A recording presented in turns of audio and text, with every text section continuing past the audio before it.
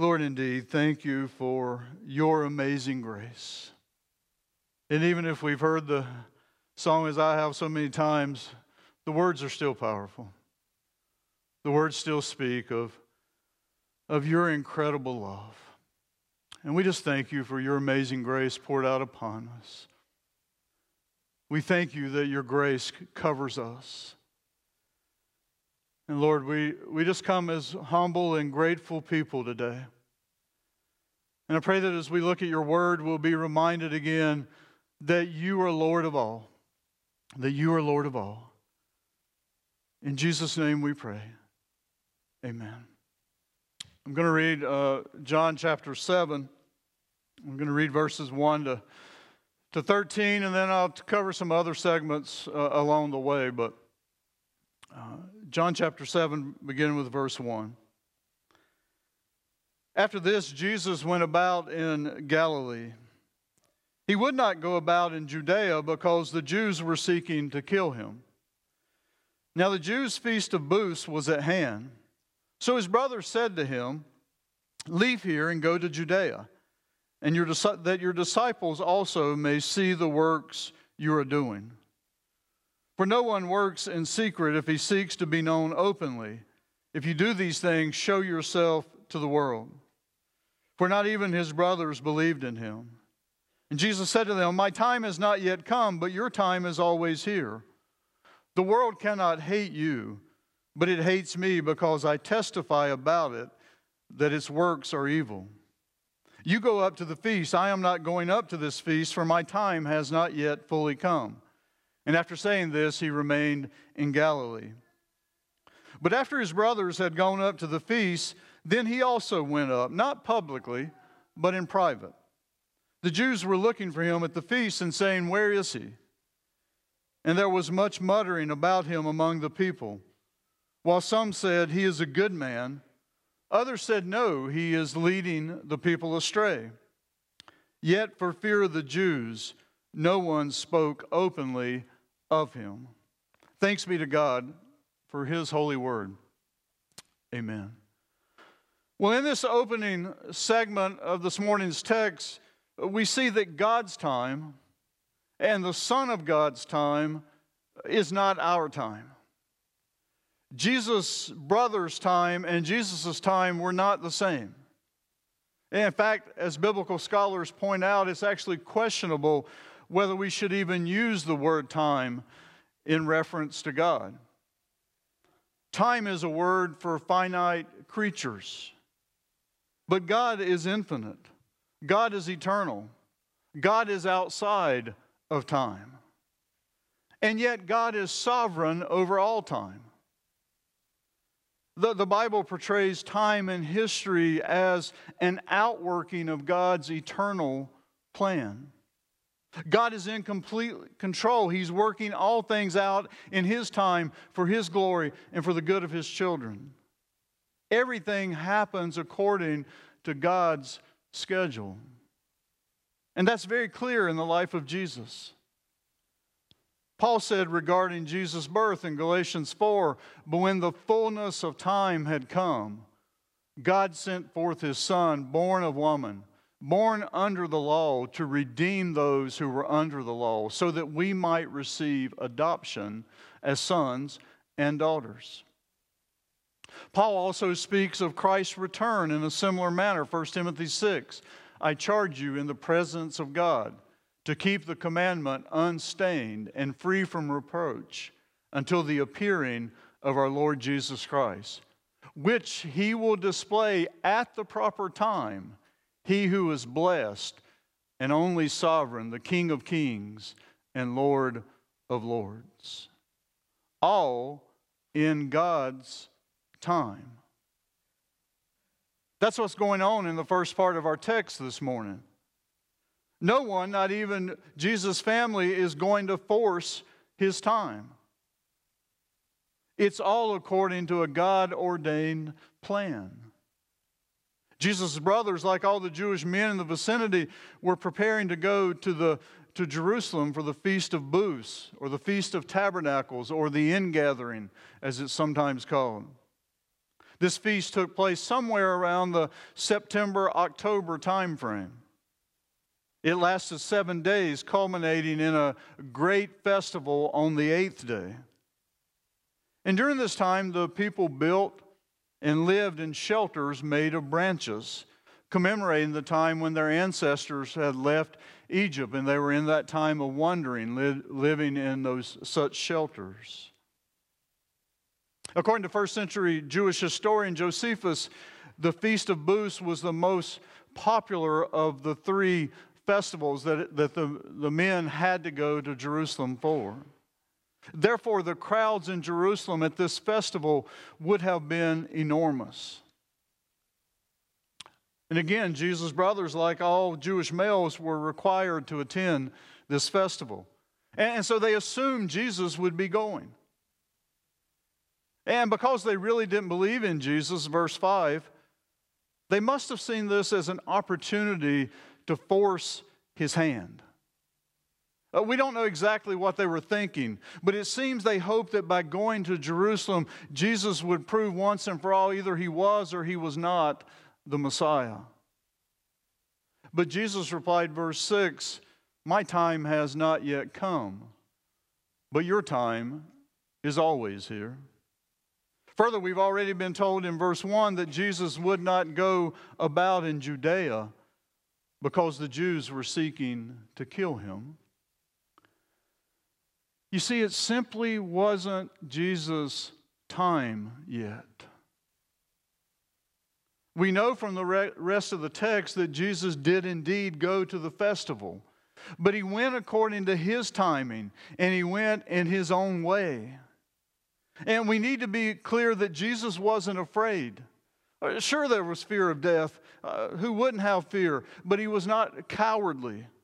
The next spring at Passover, Jesus would indeed go to Jerusalem, and he would face his trial, his brutal flogging, and the crucifixion.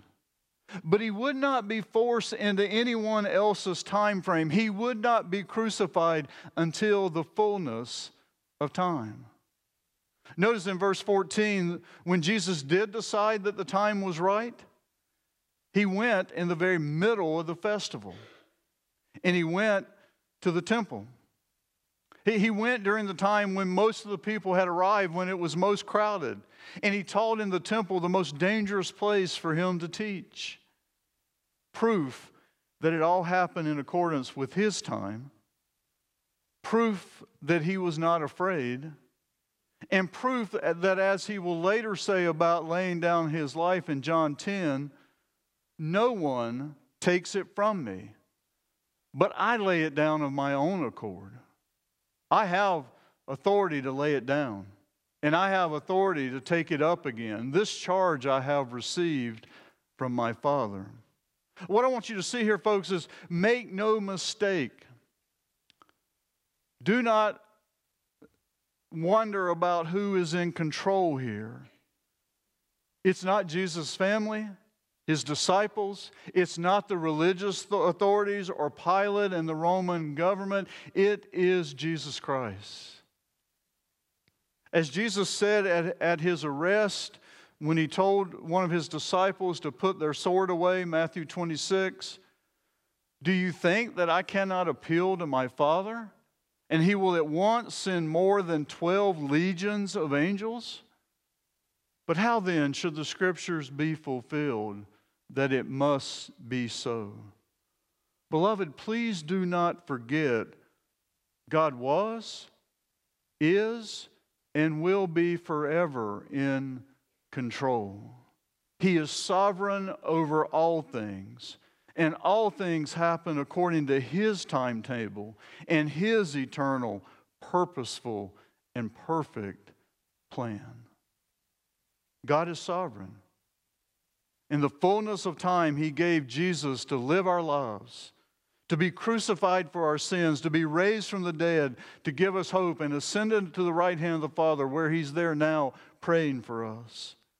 And again, in the fullness of time, he will return to establish a new heaven and a new earth, to give us new and glorious bodies, bodies that will never wear out. There'll never, ever be a church sick list again. and we will dwell with the Lord forever. Oh, glory be to God. Glory be to God.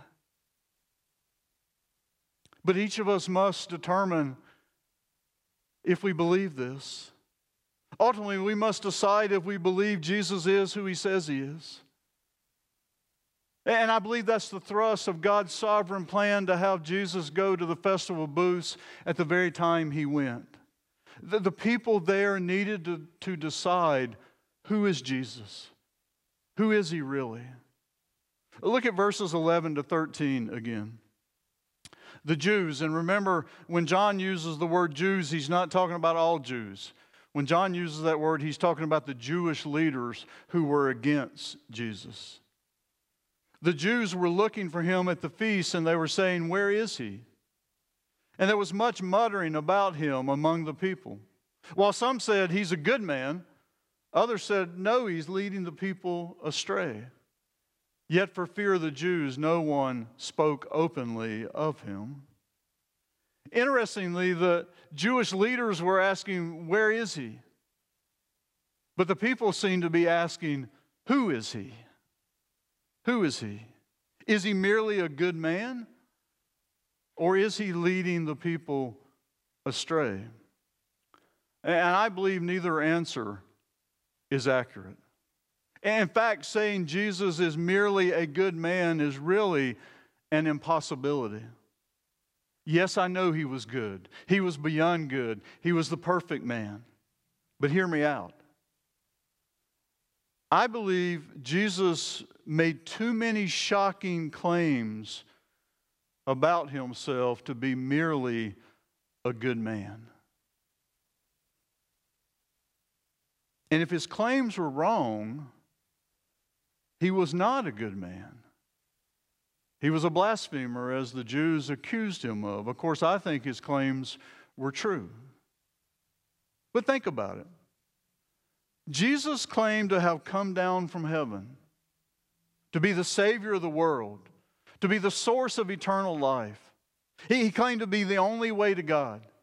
He claimed to have the power to raise the dead, to have the authority to forgive sins, the authority over the Sabbath. He claimed to be the light of the world, the resurrection and the life, the Messiah, the Son of God. He made these and many other claims. And so one thing He cannot be is merely a good man. He was good, but He was so much more than that. Now, the next claim, that He led people astray, is in the realm of possibilities. But of course, I don't believe it's true, but it is possible. As C.S. Lewis famously said in Mere Christianity, a man who was merely a man and said the sort of things Jesus said would not be a great moral teacher. He would either be a lunatic on a level with the man who said he is a poached egg, or else he would be the devil of hell. You must make your choice. Either this man was and is the Son of God, or else a madman or something worse. You can shut Him up as a fool, you can spit at Him and kill Him as a demon, or you can fall at His feet and you can call Him Lord and God. But let us not come with any patronizing nonsense about His being a great human teacher. He has not left that open to us, and He did not intend to. Listen, beloved, we must all decide, who is Jesus? That is the most important question that you will ever ask and you will ever answer. Who is Jesus? The people of Jesus' day repeatedly asked that question. Look, beginning at the second half of verse 26. Can it be that the authorities really know that this is the Christ? But we know where this man comes from, and when the Christ appears, no one will know where He comes from. Or look at verses 40 to 43. When they heard these words, some of the people said, "This really is the prophet." Others said, "This is the Christ." But some said, "Is the Christ to come from Galilee? Has not the Scripture said that the Christ comes from the offspring of David and comes from Bethlehem, the village where David was? So there was a division among the people over him. And beloved, there continues to be a division in our world over Jesus. I'm sure you saw the He Gets Us commercials during the Super Bowl. The EPC is one of several denominations that help support and to pay for those commercials. But all you have to do is to begin to Google it and search, and you see some of the backlash about those commercials, and you quickly learn that though He gets us, we still don't get Him. And there is a great division about who Jesus is. Everyone must decide, who is Jesus? Apologist Joshua McDowell, taking C.S. Lewis's cue, said you really have three choices when it comes to Jesus. Either Jesus is a liar, or a lunatic, or He's Lord. McDowell argues that it's in the realm of possibilities that Jesus lied to His followers. And if he couldn't back up those claims and he knew it, then he was a diabolical liar. But, says McDowell, this view of Jesus doesn't coincide with what we know either of Him or the results of His life and the results of His teachings. Wherever Jesus has been proclaimed, lives have been changed for the good, nations have been changed for the better, thieves are made honest, alcoholics are cured, hateful individuals become channels of love, unjust persons become just. Well, if Jesus wasn't a liar, then, says McDowell, could He have been a lunatic? Could He have been sincere, but sincerely wrong? But think about this. In a monotheistic culture like Judaism, to say He was the Son of God would have been quite some flight of fantasy. Jesus would have been totally deluded and self-deceived. Someone like Him today would likely be locked up so that he would not hurt himself or someone else. But in light of what we know about Jesus, being mentally disturbed just doesn't fit. Jesus spoke some of the most profound words that have ever been spoken. His instructions have liberated people from mental bondage. Theologian and apologist Charles H. Pinnock wrote, was He deluded about His greatness, a paranoid, an unintentional deceiver, a schizophrenic? Again, the skill and the depth of His teachings support the case only for His mental soundness. He concludes, if only we were as sane as Jesus. Jesus wasn't a liar. He wasn't a lunatic. That really only leaves us one option, and that is that He was and is who He said He was and who He says He is. He is the Son of God. He is the Lord of Lords. He is the King of Kings. You make the choice. But the Apostle John was very clear in his gospel. These are written so that you may believe that Jesus is the Christ, the Son of God, and that by believing you may have life in His name. I assume that most of you are here because you've already declared that Jesus is Savior and Lord. But the concern I personally have for American Christianity, and you've heard me say this before, is that Jesus has a lot of fans, but precious few followers. He has many who will stand on the sidelines and will cheer Him on, but precious few who will actually get in the game and follow Him. And as we saw last week, when the going gets rough and Jesus' teaching gets hard, Jesus also has a lot of armchair quarterbacks who sit in their recliners and think they have a better plan than that of Jesus' plan. But I must warn us all, myself included, Jesus won't be forced into our time frame. He won't be forced into our mold. And He won't be forced into the box we try to put Him in. If He is Lord, He insists on being our only Lord, and He insists that we follow Him in accordance with His will and His word. Is Jesus liar, lunatic, or Lord? You must choose. And if He is Lord, and I believe He is,